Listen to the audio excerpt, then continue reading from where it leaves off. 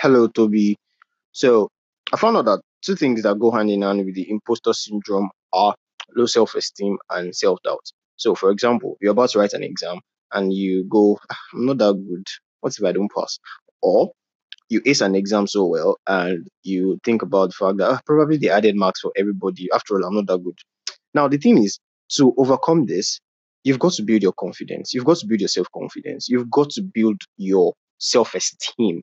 I mean, nobody will build it for you, and it's easier to be positive than to be negative on yourself. Whenever such doubtful thoughts come in your head, you counter them with positive words. Say stuff like, "I'm very skillful. I'm the best. I can do this. I've got this." And you will see that gradually the imposter syndrome leaves and you don't feel like a fraud anymore. All right. Thank you very much.